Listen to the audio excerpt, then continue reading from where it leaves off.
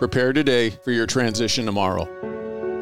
I'm your host, Paul Pantani, and I want to welcome you to the Transition Drill podcast. I'll be talking with guests about their career journey and seeking their advice to help those planning a similar change. This week I had the opportunity to sit down with Chad McFarlane. He was a tank guy in the Army and had 2 deployments to Iraq. He planned to make the military a career, but a knee injury caused him to separate sooner than he expected. Having no solid transition plan, he decided to go to college.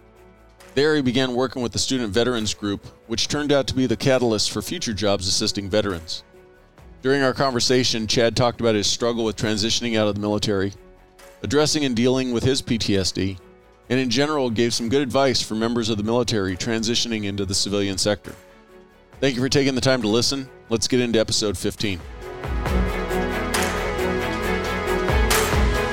Where are you from?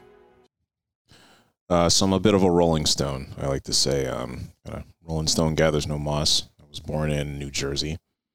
Then when I was really young, I was a baby still, we moved to Connecticut. So I lived in Connecticut from yay big till about 6th grade year. Then I moved to Florida. Went through to my junior year. That had to be a culture shock as far as the weather. Yeah. After my junior year, I moved back to Connecticut, and then I ended up finishing my high school career in Rhode Island. And then from there, I joined the military. Growing up, did you have military in your family? Nope. No one at all. When did you know you wanted to go in the military? I really decided that I wanted to go. So when I was in high school, I did JROTC, so it was a Navy JROTC down there. So I really enjoyed that. But the impetus was 9/11. I think like everyone, the world stopped. We're just glued to the TV, and from there, I really, I had this urge to just go in and do something. So, but prior to 9/11, you were already kind of leaning that way, doing the junior ROTC route. Yeah, you could say that. When you decided to go in, what made you choose the Army as opposed to the other branches? Well, ironically, I wanted to join the Marine Corps at first. However, when I went in, medically, they wouldn't let me join the Marine Corps. So the joke is they're like, oh, no, you're blind, have flat feet, and bad back. So the medical requirements are different for the different branches? I think back then they just had different standards were a little tighter on there. So each branch has their own requirements effectively. So the joke is I kind of was walking out of the recruiter's office dejected, and the Army guy's like, hey, come on over. I got all the jobs you want. Going in, what were you thinking you wanted to do, or what were you leaning towards? Originally, I wanted to do intel. I thought the idea of going in and contributing good intelligence to the fight would be interesting. I guess what made me go into armor instead is honestly they showed the video of the tank jumping over the berm, and I was 19. I was like, oh, well, that looks pretty cool. Slightly cooler than intelligence. Yeah. So what year is this? So this was 2002. So basically I tried to go in the Marine Corps in 2001. I obviously wasn't able to, so I kind of went back in 2002 and then kind of got started from there. So I did 6 months of delayed entry. So, you go into the recruiter's office, you do some light training to get up to speed. And then, July of 2002, I left to go to basic training. With everything going on post 9/11, obviously you knew you were going to be going to war. Was your family supportive of the decision to go in the military? I didn't tell them. Oh. How were you able to do the delayed entry without your parents signing? I was already 19 at that point. Okay. But, so I kind of, after the fact, I'm like, so I enlisted. I'm gone in a couple of weeks. So they're like, what? Oh, well, at that point. So I had an understanding that war would happen, but I was not particularly, I would say, politically aware or really tracking what was going on at that point in my life. I understood Afghanistan and what was going on there. However, I learned that we were going to Iraq when I was in basic training, and when we were giving out orders, towards the end, my drill sergeant's like, "Oh, you're going to this post. Oh, don't unpack because you're going to Iraq." I'm like, "Why? For what? What's there?" So, pulling out the map, going, "Let me at least figure out where this is in the world." Exactly. And then from there, I got out of basic training. I was on base for maybe 2 weeks. The division was already gone. Had enough time to maybe decide if I want to put a photo up, and then they were like, "Oh, you're heading out." So from there, it was late November of 2002. I was on a plane, landed in Kuwait, and kind of waiting to see what would happen from there. Now, at that point in your military career, were you thinking an entire career out of this? Were you thinking short term? Well, I did my original enlistment for 6 years. So I had a thought that I would do an entire career in there. I actually re-enlisted early at 3 years in for another 6. But I ended up getting injured and so I had to get out. So that kind of blew up my plans. So how many years did you end up doing? I ended up doing just over 5 total. So, and what was the injury? I was actually hit. I was in a motor vehicle accident. Someone hit me, kind of messed my leg up, so I wasn't able to deploy for I guess that would have been my 3rd deployment. How much time did you have from injury to separation? Let's see. I had my accident in 2006, and then I got out in 2007, so maybe about a year. Ultimately, it was because I needed a certain amount of time to go through convalescence and heal. My unit was deploying again, and they were really trying to get folks over there, get bodies over there. So my doc was like, "You need more time to heal up." So there's 2 ways this is going to go. I can, we'll send you over there, but best case scenario, you'll mess your knee up again. Worst case scenario, you'll come home in a bag. So he's like, "I'm just going to discharge you." So that's kind of the way it went. So I definitely had no plans on getting out, and that's not what I had in store for myself. So it was, you kind of got to figure out what your next thing is going to be. When was it clear to you that the path was going to be getting out as opposed to staying in? Did you know early on? So you spent a year convalescing. Mm-hmm. Did you know kind of early on that the end of the ride was coming, or were you still kind of looking long term, like, "No, I can get through this"? My thought was I was going to get through this and get better. It's just the way that operationally, the way things changed. They were a bit kinetic back then. So, we're in a high deployment tempo. The unit I was with, I ended up moving to a different unit. So the time I would have been back and being able to heal up, that got cut in half, basically. So coming up on that separation, what were you thinking as far as what you were going to do after you got out? Honestly, I thought I would probably go into law enforcement, perhaps. I did like most service members, I guess, at that time. They didn't give me a lot of resources when you were getting out as far as going through, they call it TAPS, TGPS, or whichever they want to call it, but, the transition period that you're supposed to go to. Typically, I think it's a little better now, but you're supposed to go maybe 3 to 4 months out and start doing that. That's assuming your command gives you the opportunity to do it. Didn't really get that chance to do that. So, I thought I would go either go into law enforcement or kind of go in the post office. A lot of service members do that.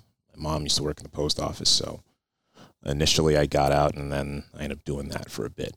I actually had a previous guest who, when he came out of the Marine Corps, he actually was a postman for about a year. And initially he was enjoying it, but then kind of, this just really isn't enough for me. Similar case for me. It was about 2 years. I was a mail carrier, and then back in Florida. So you ended up back in Florida after you get separated from the Army. Mm-hmm. Mail carrier for 2 years, and then what happened? I learned a lot. You learn a lot about government bureaucracy and kind of the way things are and the things that they don't tell you. You know, you go into the military and you know, what you need to do to succeed is laid out for you. You know, right place, right time, right uniform. It's 80% of the job. The rest you pick up, and then you have leaders who guide you along the way. When I got into the civilian landscape, that, you know, it wasn't really the case. So did my job, I did it well. However, I didn't realize that, you know, there are certain steps you need to take while going into a career like that. So basically, if you wanted to take the civil service exam, you needed to do it within 2 years of you going in, because I was brought in as a transitional employee, what they called it. Because you were already technically a government or an employee of the federal government, it was easy to bring you into the Postal Service? Yes, it should be. It should be. Should be. Okay. Yeah. So basically, when you come in as a transitional employee, I think they've even gotten rid of that designation now. But basically, it's like an augmentee. So they bring you on with no benefits, none of the traditional benefits you would have. However, you need to take the civil service exam within the 2 years of you going for it, and then you'll get hired. So basically, I had no idea that was supposed to happen. So I'd been kind of working and going through that process, or I'd just been working going on, and I finally asked my supervisor, I'm like, when can I take the test? He's like, oh, well, you need to take that 3 weeks ago. I'm like, okay. Thanks for telling me. Yeah, thanks. So it was a lot of abuse, honestly. So coming out, was there a separation gap, or for no pun intended, did you get out on a Friday and start on Monday at the post office, or was there actually a period where you had to go through an interview and testing process with the Postal Service? So I got out, and you get a little bit of time. So I was on unemployment for maybe 2 or 3 months as I was kind of figuring out what I was going to do. Kind of went through the postal process. It took me about a month to kind of go through that whole process, take the test, take the exam, all those things. The thing I also didn't realize, because I wasn't tracking that much, is when I got out, it was 2007. So that was not a good time to not have a job. Yeah. Yeah. So that's kind of when the bottom of the world fell out, Great Recession and all that good stuff. So, a lot of the options I thought I would have had getting out, they weren't there. So I did the post office for as long as I could kind of do that work, but there really was no growth, no opportunity to really move up and kind of make a career out of it. So that, and I had experienced a couple drive-bys on my route where I was at. So the joke is, I'm like, I almost got shot at as much in the post office as I did when I was active duty. So people don't think about the fact that mail's still got to get delivered into some of the worst neighborhoods in the country. Mm-hmm. And as far as you becoming a postal employee, you talked about how you were supposed to take the civil service exam within 2 years. Even if you would have taken the exam within those 2 years, were you not thinking that was your future path? Were you already kind of thinking that it was a short-term stopgap? It was more of I didn't really had a plan. So coming up, didn't get a lot of reinforcement for college and saying how that's, a viable path for me. So I didn't really think that was an opportunity. So I figured, I'll go do that. That's a fine, perfectly good job. I can do that, get benefits, and just kind of keep tracking. Did you have the GI Bill? I did, yes. So what I ended up doing after that, I decided I was going to attempt to go to school part-time. So, I started community college, kind of gave it a couple fits and starts there. All while you're in Florida. Mm-hmm. And then eventually didn't work out quite the way I wanted it to. And then they came out with the new GI Bill, the post 9/11 GI Bill, which the benefits were a lot further expanded. So when I got out, we were still using the Montgomery GI Bill, which is, the benefits were far less than what they are to this day now. So once that came out, my family was back up north in Rhode Island and Connecticut. So I figured, you know what, I'll take the chance and head up there and go to school. So moving back to Rhode Island, specifically with the intention of just getting school knocked out and then going from there, what were you leaning towards as far as your education route? I was looking to go into engineering. I was kind of looking at, all right, what's the best paying job that I can do that will provide me the best opportunity. A lot of my uncles are engineers, and so as I was seeking educational advice from them and kind of where to go, because I was initially thinking go to online school like University of Phoenix or something like that as an opportunity. So they said, well, maybe take a look at some of these other options, maybe try some of these things, take a look at this, maybe look at the state schools. And so as I was going through it, I started to learn more about what educational benefits are really provided, per state, per institution and whatnot. And what year was this? So this was in 2010. So the whole online learning was just probably getting more prevalent at this point. Yes. So what school did you end up at first? So I ended up going to the Community College of Rhode Island there. And, I was very excited to go. So first off, in trying to get signed up for classes, I was trying to do it remotely from Florida, calling the school and trying to figure out what we need to do. And the initial experience, and I don't fault the school. I think it's more, no one was really used to dealing with veterans at this point. So it was hard. It was hard to kind of work with folks and figure out what I needed to do even. At this point, is there no source of resource for you as a veteran to kind of help you through this process? No, not at that point. So you enroll at Rhode Island Community College and studying towards engineering. Yep. And then how did you end up with the student veteran group? So the irony is I was on campus and I saw a flyer on the wall for a student veteran group. I said, okay, well, that's interesting. Let's check this out. Then I met, a good friend of mine now, Anthony Panalino. So he was starting a veterans group on campus there, and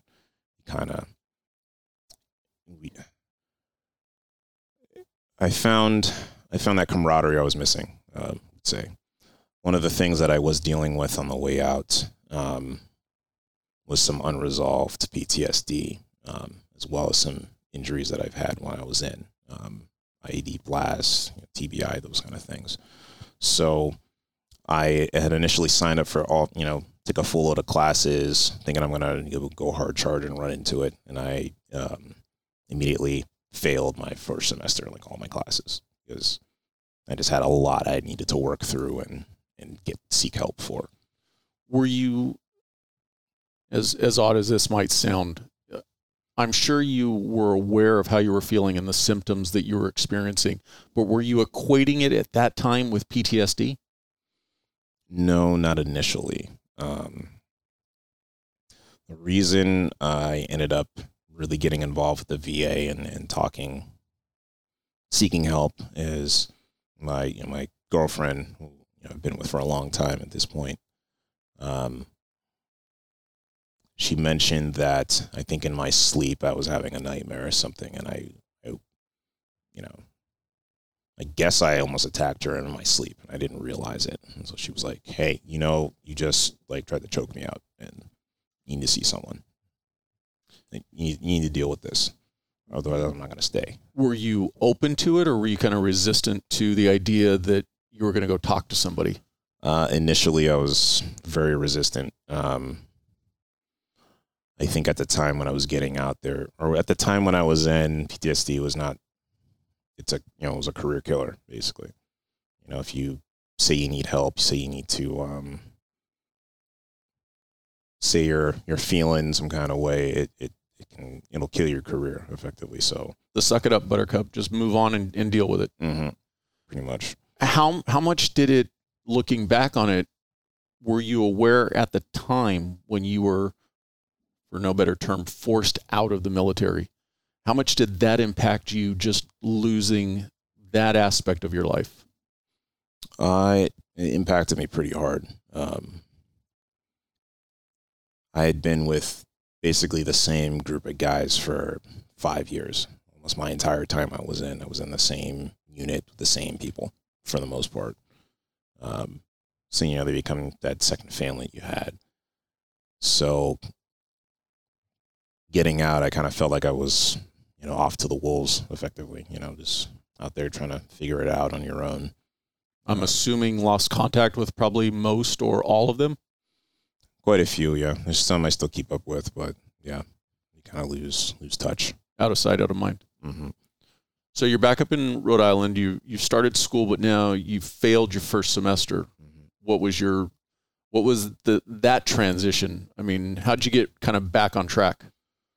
It was really finding that veteran group on campus and finding a new group, that unit away from the unit, so to speak, and then finding some purpose in helping other veterans who are going through this, how to move through this experience effectively.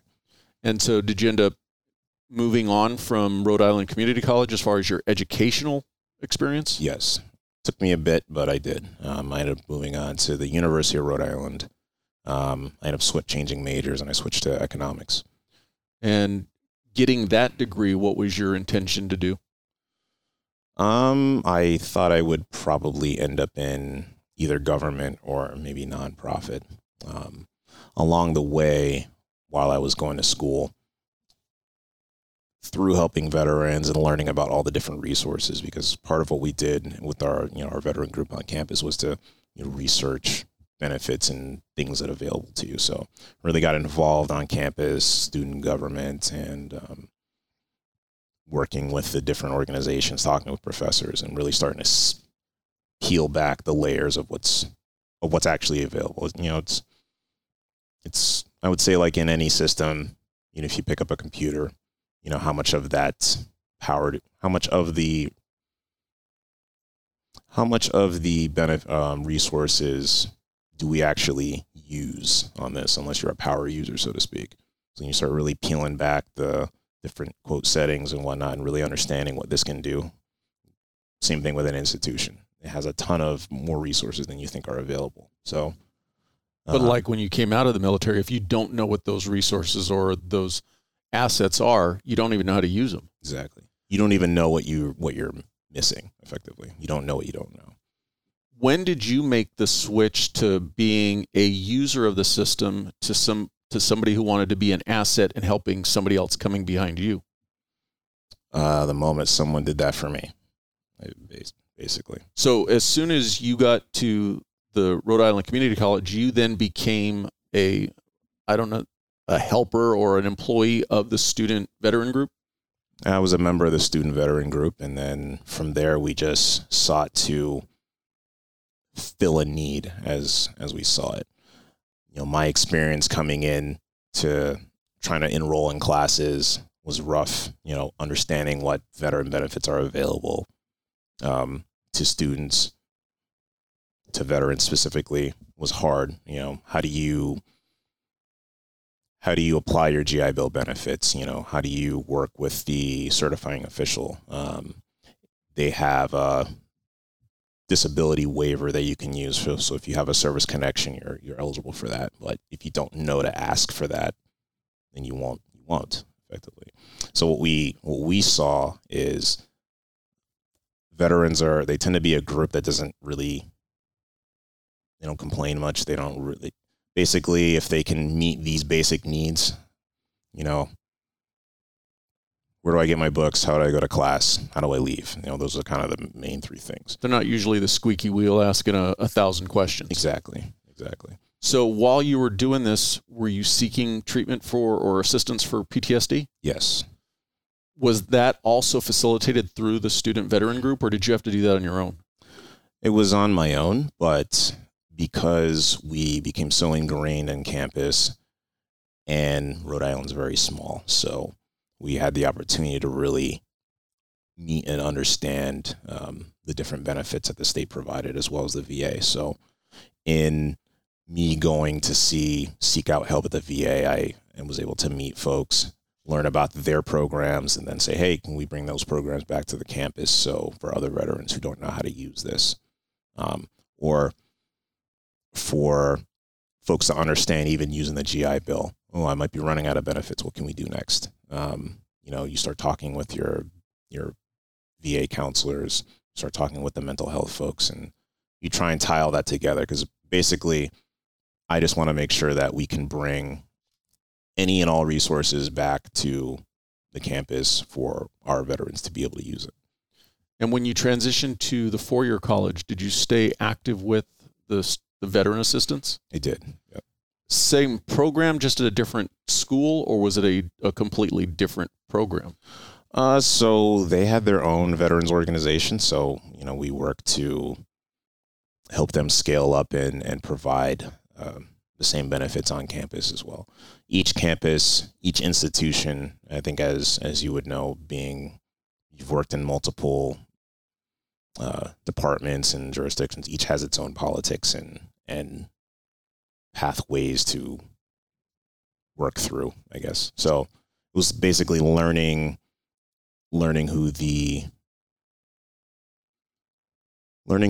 folks are who can make the decisions. Is a word I'm looking for, but I'm missing it at this moment. That's okay.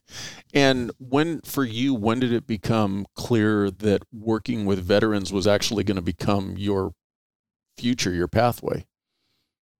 It just kind of fell into it, because in doing this on campus, we were able to get these benefits. Then we saw that, how can we help bring these benefits to the other campuses in the state, other institutions? Working with Anthony, we were able to found a veterans organization, nonprofit, and worked on veteran policy at the State House. So it just kept, as we kept peeling it back, there was just more and more things that we realized that we could help accomplish. So basically, it kind of sounds like, because it wasn't in place initially, being part of the force driving it forward, just kind of, you got sucked up in the wave moving forward, basically going with it. It's, you find a need, fill a need. And considering my background and, where I came from, considering it's a small state like Rhode Island, it's very, I would say, insular, and Rhode Island's known as a NOAA guy state. So I didn't think I'd ever be one of those people who knows a person. But as resources do become available, I just want to make sure that you just pass them on, because if someone did it for me, I wouldn't be able to do the things I've been able to do. So I want to make sure that the next person has the opportunity. So that's really the driving force on really anything that I do. That need to constantly give back, finding your new purpose, so to speak. Yes. So after graduation, you have a degree now in economics. Did you go towards that path, or did you stay in the veteran assistance realm? So I ended up going into government from there. So I ended up working for one of our members of Congress in Rhode Island. I ended up being the commencement speaker at the community college. So when the congressman was there, and he was like, "Hey, I like what you're doing there. Maybe you want to come, do some of this work in my office." So as I was going to school at the University of Rhode Island, I was actually working for one of the congressmen. So basically I was the Veterans Affairs coordinator and then the grants coordinator. So it was taking this knowledge and providing benefits, but learning it from the federal government side and being able to work at the higher levels of the VA to bring these benefits here. So when veteran constituents would come and they had issues that they needed to work out, we were able to, use those channels to cut through red tape and, get people the services that they need. and then being a conduit just for anything else that they needed. So you definitely switched to a role where you're really kind of seeing behind the curtain on how the bureaucracy works. Mm-hmm.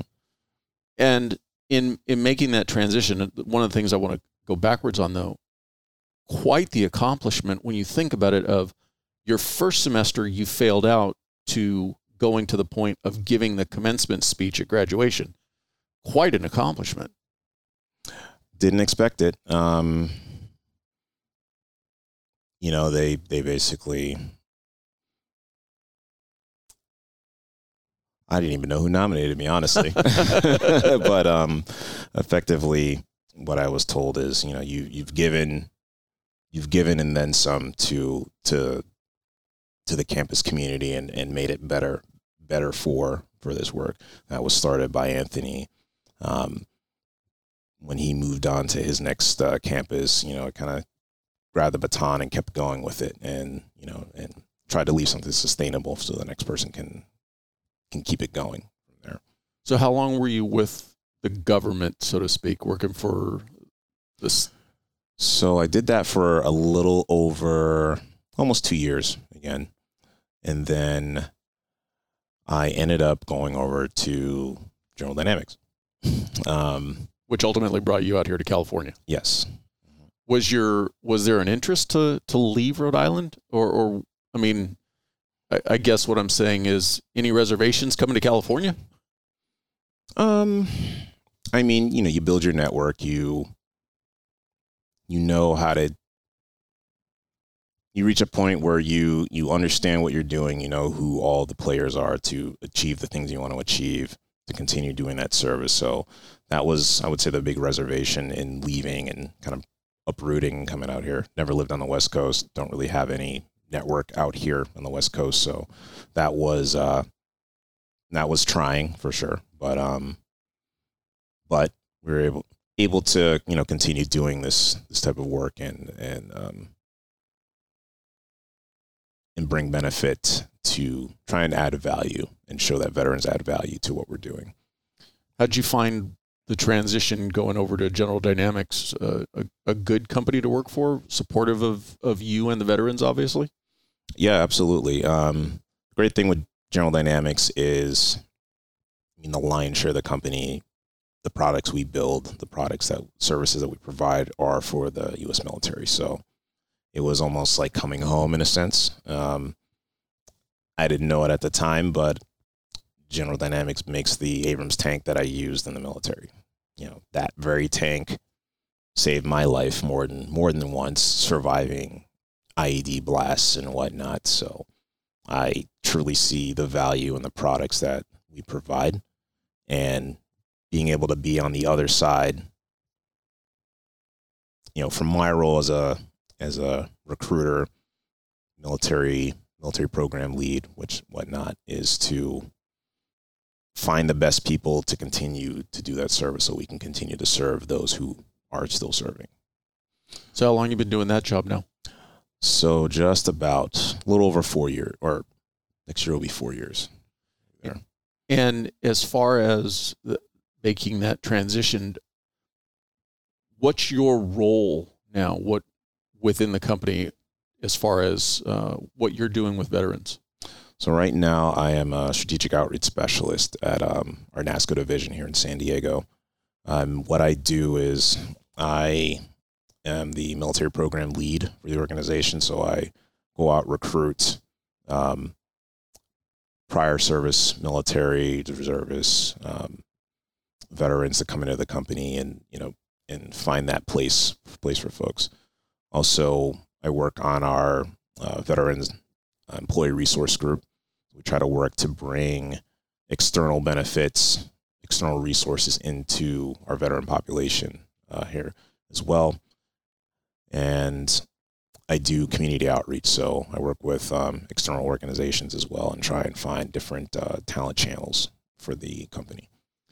With what you're doing now, does it fill that void that you kind of had? It does. it allows me to, I would say when a lot of folks are transitioning, myself as well, when I was deployed, we knew there were contractors out there. You know, we know that there are a lot of large military contractors who we work with, and the defense contractors are almost this thing we hold on high as like, wow, if I can really just get in there because, you know, it's a good paying job. You're working for an organization that supports the mission. You're still having the opportunity to give back, but it always seems like a black box. Think of it as defense contractors, consulting, you know, those organizations. Think of that as the Ivy League of getting out of the military. These are where you want to go. But unless you have that network, unless you had the right job in the military, you don't really expect that you're going to have the opportunity to go there. So me being able to be in this company, particularly on the talent acquisition side as a recruiter, I can show there is a path in here. You do have this skill set. It's just a matter of how do we translate that so the rest of the recruiters, the rest of the people, the hiring managers can look at you and see what I see as a candidate. So it's great in that I get to help our veterans, help our military members really bring out their best selves so they can be the strongest candidate they can be for these organizations. It's 12 now. Oh, yeah. So from when you left to now, obviously working on this entity of helping veterans on a daily basis, how are you seeing the changes as far as military people and their transition today compared to what it was when you came out? Has it changed in a positive way? I would say so. Some of the things that I've noticed is veterans are or transitioning service members are a bit more aware of what is available to them. In that, I would say each of the branches has gotten a lot better on transition, in making sure that there is a more of a smoother handoff between, if you have medical issues, your medical issues into the VA. So the branches have done fairly well, and the VA as well, in tying those together, so it's a little bit more seamless. The transition classes have gotten a lot better, so folks are really at least have an idea of what they want to do when they get out. And that's been better. So a lot of it is really just saying, okay, I'm getting pinged by folks a little bit earlier in the process saying, all right, well, I want to get out and I think I want to work for this company. Let me reach out to you. So I'll get messages on LinkedIn or whatnot. And folks are asking, hey, what can I do to get in here? What are some of the things? What do you think's driven this change? There has been at least over the last, I would say 10 years, there was a strong emphasis on, trying to stamp out veteran homelessness and making sure that veterans had the opportunity to be successful upon the end of service, considering the high operational tempo that the country asks of our service members. And, our society has gotten to a point where we want to make sure that we don't leave anyone behind, like has been happening in the past. General Dynamics only seeks employees for General Dynamics, or do you assist in placing employees with a variety of companies? So I work specifically with General Dynamics. That said, you meet enough recruiters on the road when you're out recruiting. You meet folks from other companies. So if a veteran wants to get somewhere, I'll do my best to help them get to wherever it is they're trying to go, even if it's not with us. So now is your chance to kind of be that voice of reason. What are the key points that you would tell somebody as far as planning their transition? How long out should they be doing this? What are some of the do's and don'ts? I could spend an hour talking about that. But what I would say is there's kind of two things you want to think about. It's, do you have a geographic zone? Do you have a type of company or industry you want to work for? So I would say industry, where do you want to be? Or do you have a specific company? Think about that. The other things you want to think about it, what do you see yourself doing on a daily basis? Do you see yourself leading individuals? Do you want to work on projects?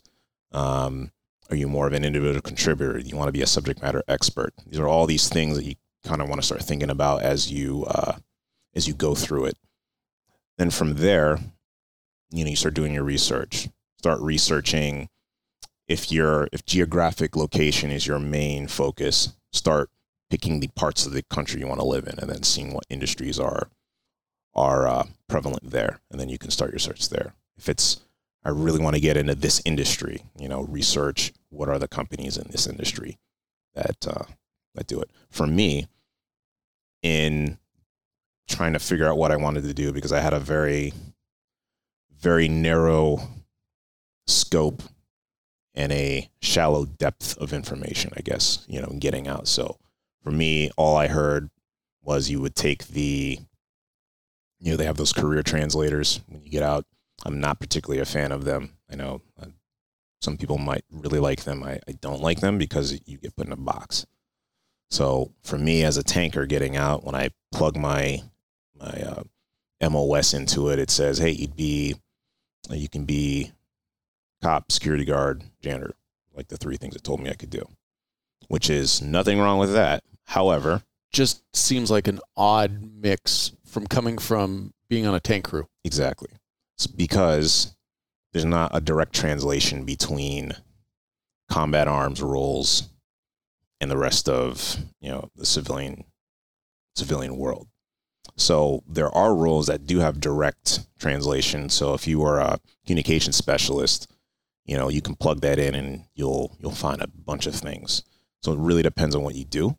So for me, I didn't want to be limited to just these three things, because the program spit this out and said, this is what I can do.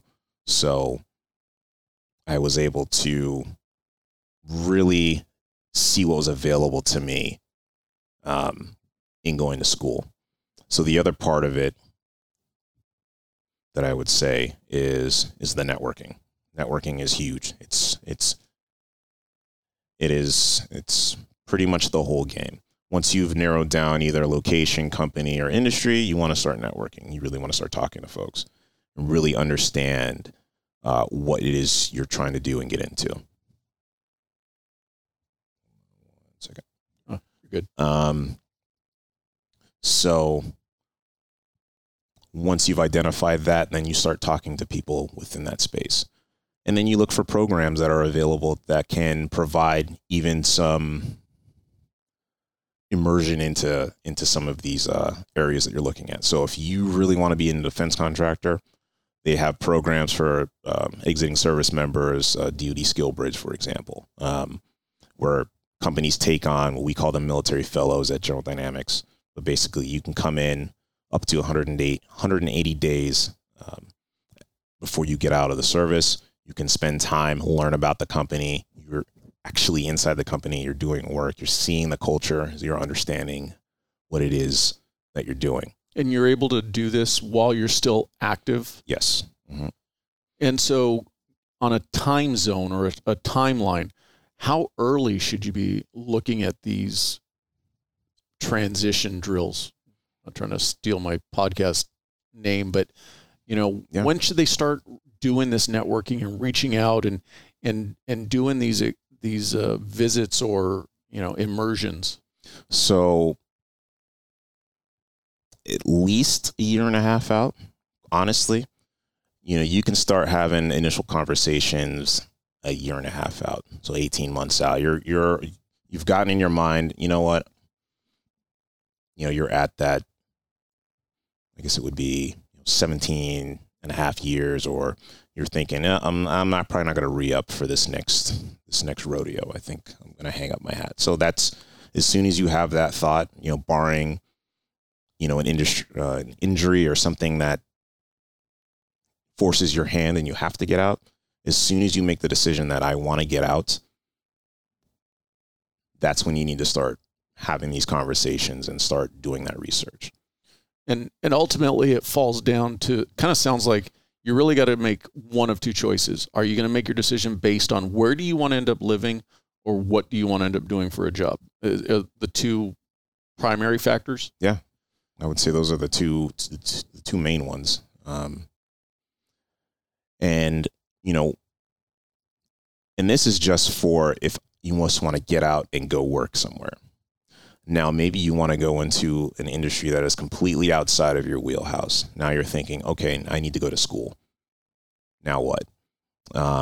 So the next thing you should be is if I want to go back, get my degree or a credential up so I can get these roles. Now you're thinking, what school has said program that I want to do? Where does the school rank? What are the benefits that they have available for me as a veteran on these campuses? What kind of support will I get?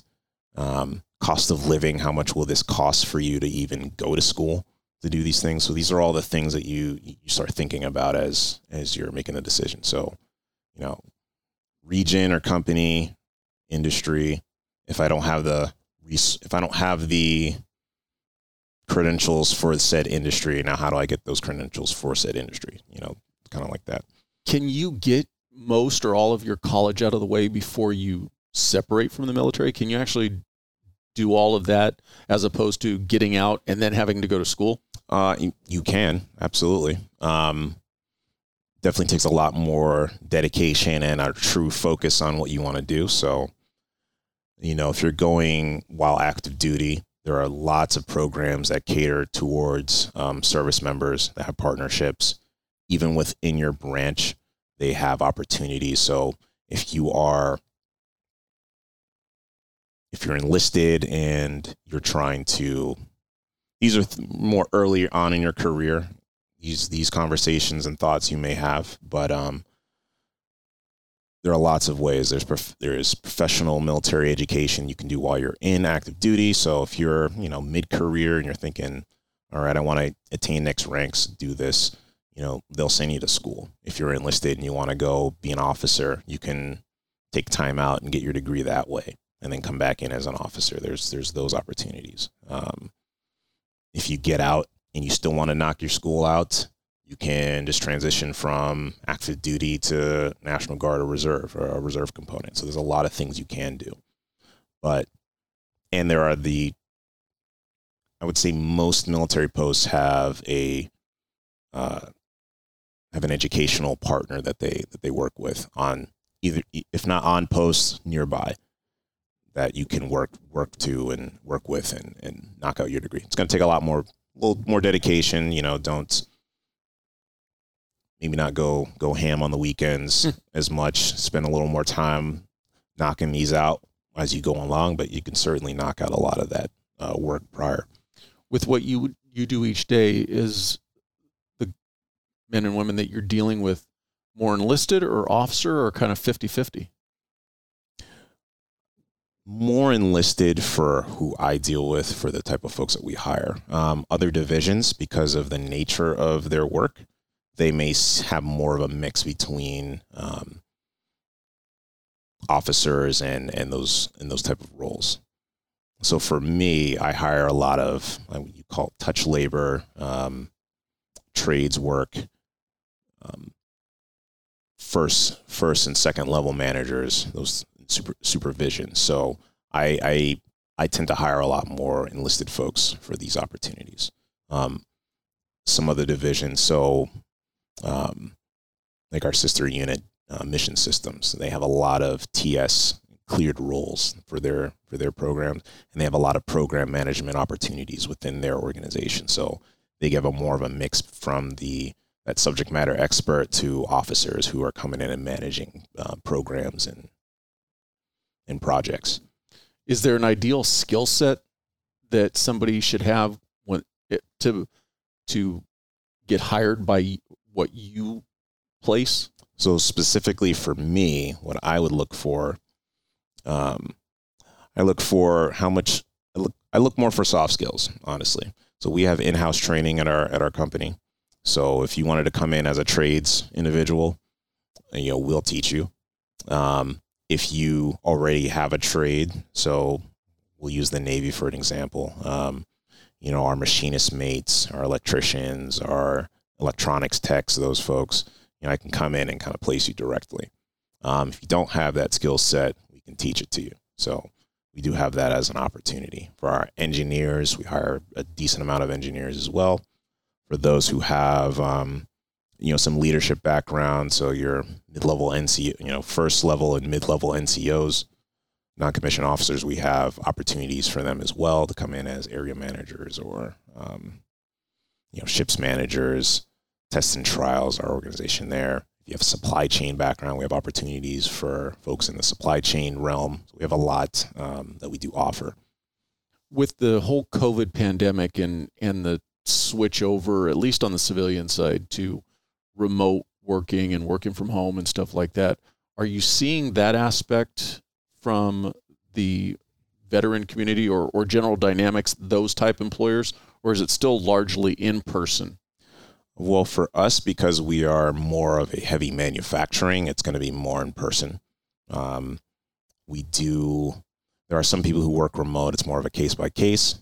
Other units within GD are heavily, have a lot more flexibility for that. So for our IT focused businesses, our more white collar positions, there is a lot more opportunities for remote work.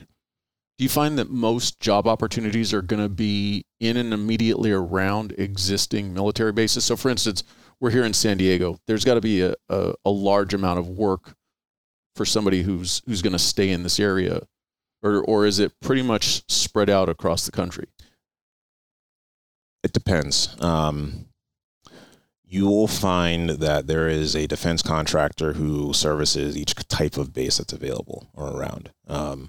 For example, we have General Dynamics has personnel on almost every single military base in the country, just about.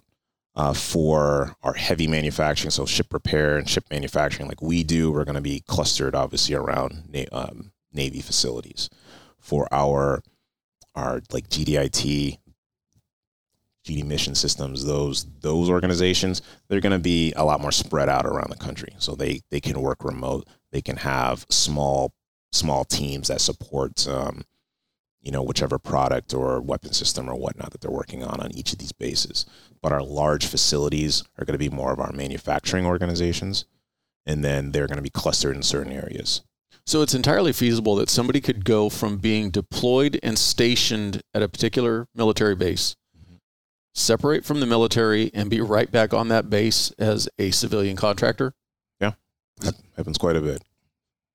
So something I would like to go back to, as we talked about earlier, the whole PTSD thing I'm finding is a much bigger, not that I didn't have an idea of how big the issue was, but the number of people that it's really touching at some level. And going back to your story, what advice would you give to somebody who's dealing with that or not dealing with it? I would say there is absolutely no shame in, admitting to yourself. I think that's the first. That if you're feeling some kind of way, if you're feeling that you need help, there's nothing wrong with it. And I would say that for me, the biggest critic, the person who was most hard on myself for needing help was me. Everyone has been supportive. Everyone I've dealt with has always been supportive, but it's taking that first step and admitting to yourself that if you need help, help's out there. Don't suffer in silence. You don't have to. Don't think that asking for help is being a failure. Exactly.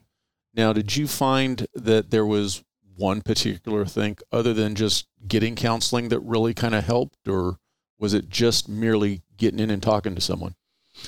Getting in and talking to someone and giving back has been very cathartic for me.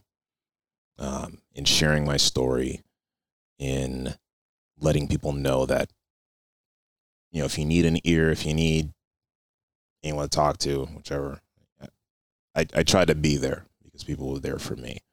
So in giving of myself for others has been very healing for me. It can be rough at times too, because in doing that, I hear a lot of stories and I hear a lot of similarities to my own. And, sometimes you're brought back to places you don't want to be. But overall, in having the opportunity to this help people get through what they're getting through, it's been really, really helpful. If I'm not going too personal, do you still seek counseling? I do.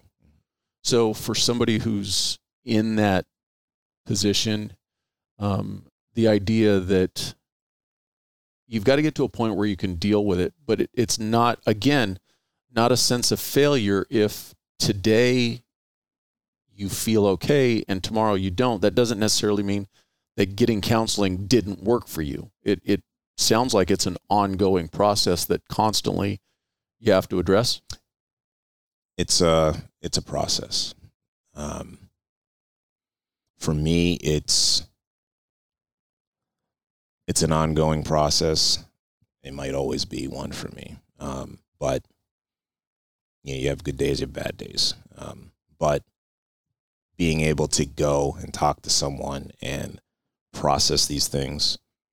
And the good thing about going to counseling or talking to the VA or whoever you seek your counseling from is, a good counselor, they're not going to give you the answer. They're not going to tell you, do this and then everything is great. It's going to be, they're just going to help you process what you're dealing with. They know how to ask the right question to get you going down the right pathway. Exactly. And how much does it help? You mentioned that in talking to veterans, sometimes it can take you down a road maybe you don't want to go down. But do you find that it actually ends up helping you to go down that road every once in a while and still be able to come back out of it? It does. I went through a VA study recently, and it was called episodic. It's a type of episodic counseling where they make you kind of go in deep, relive the thing, that's been at least a particular thing that was that may have been the genesis of what's going on. You really go and relive it, process it. I joke and call it basically you go and you pick the scab. You'll feel rough afterwards. I put some ointment on it, but we'll pick it some more and keep cleaning it out, clean all the junk out of there, and putting context to what you experienced, because a lot of what you see and a lot of what you may have dealt with is external, is your own factors tied in with external factors that are maybe even clouding it, and you lose the context of what you experienced. Well, you bring it up a good point. You make a good analogy of kind of picking at the scab. And it almost kind of seems like that's the aspect of healing. You've got to get it to where the scab goes away and all that's left is a scar. The scar is going to be there to remind you, but it doesn't bleed every day. Yeah. If that's a decent analogy. Your trauma may be a part of you, but it doesn't have to define you. Any last words of wisdom you could throw out to our veteran community? For veterans, just know that there is a world of benefits and a world of resources that are out there for you. I have yet to find a single person who does not want to help you achieve whatever it is you want to achieve. And I'll leave you with this. It's a pet peeve of mine. Do not take a cell phone selfie for your LinkedIn photo. Please. Rule number 1, don't take a selfie. Mm-hmm. How important is a LinkedIn account? It's incredibly important at this point. I would say most recruiters are on there at this point. And the really cool thing about LinkedIn is you may have folks you worked with who are at the company that you want to go to. So at a minimum, there are veterans at the company you want to work to. So you can always reach out to someone and say, hey, I saw you on LinkedIn. You're at X company. How can I do what you do? I'm really curious. Let's chat. Most people will help you. You really start seeing how small the world really is when you really start looking at the world. Oh, absolutely. Absolutely. Well, I appreciate your time, sir. Yep. Thank you very much.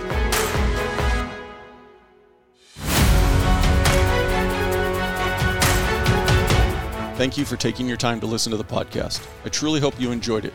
Not only is the podcast available on audio platforms, but you can also watch it on YouTube at the Transition Drill Podcast channel. Please subscribe for future episodes. The best way you can help the show is by getting the word out. If you think somebody else might enjoy it, I would appreciate it if you would share it with them. Also, if you have the time, please go to Apple Podcast and leave me a rating. I welcome your feedback, both positive and negative. You can also go to the website, transitiondrillpodcast.com, and through the Contact tab, send a message directly to my email with any comments or suggestions. Thank you again, and I hope you tune in for the next one.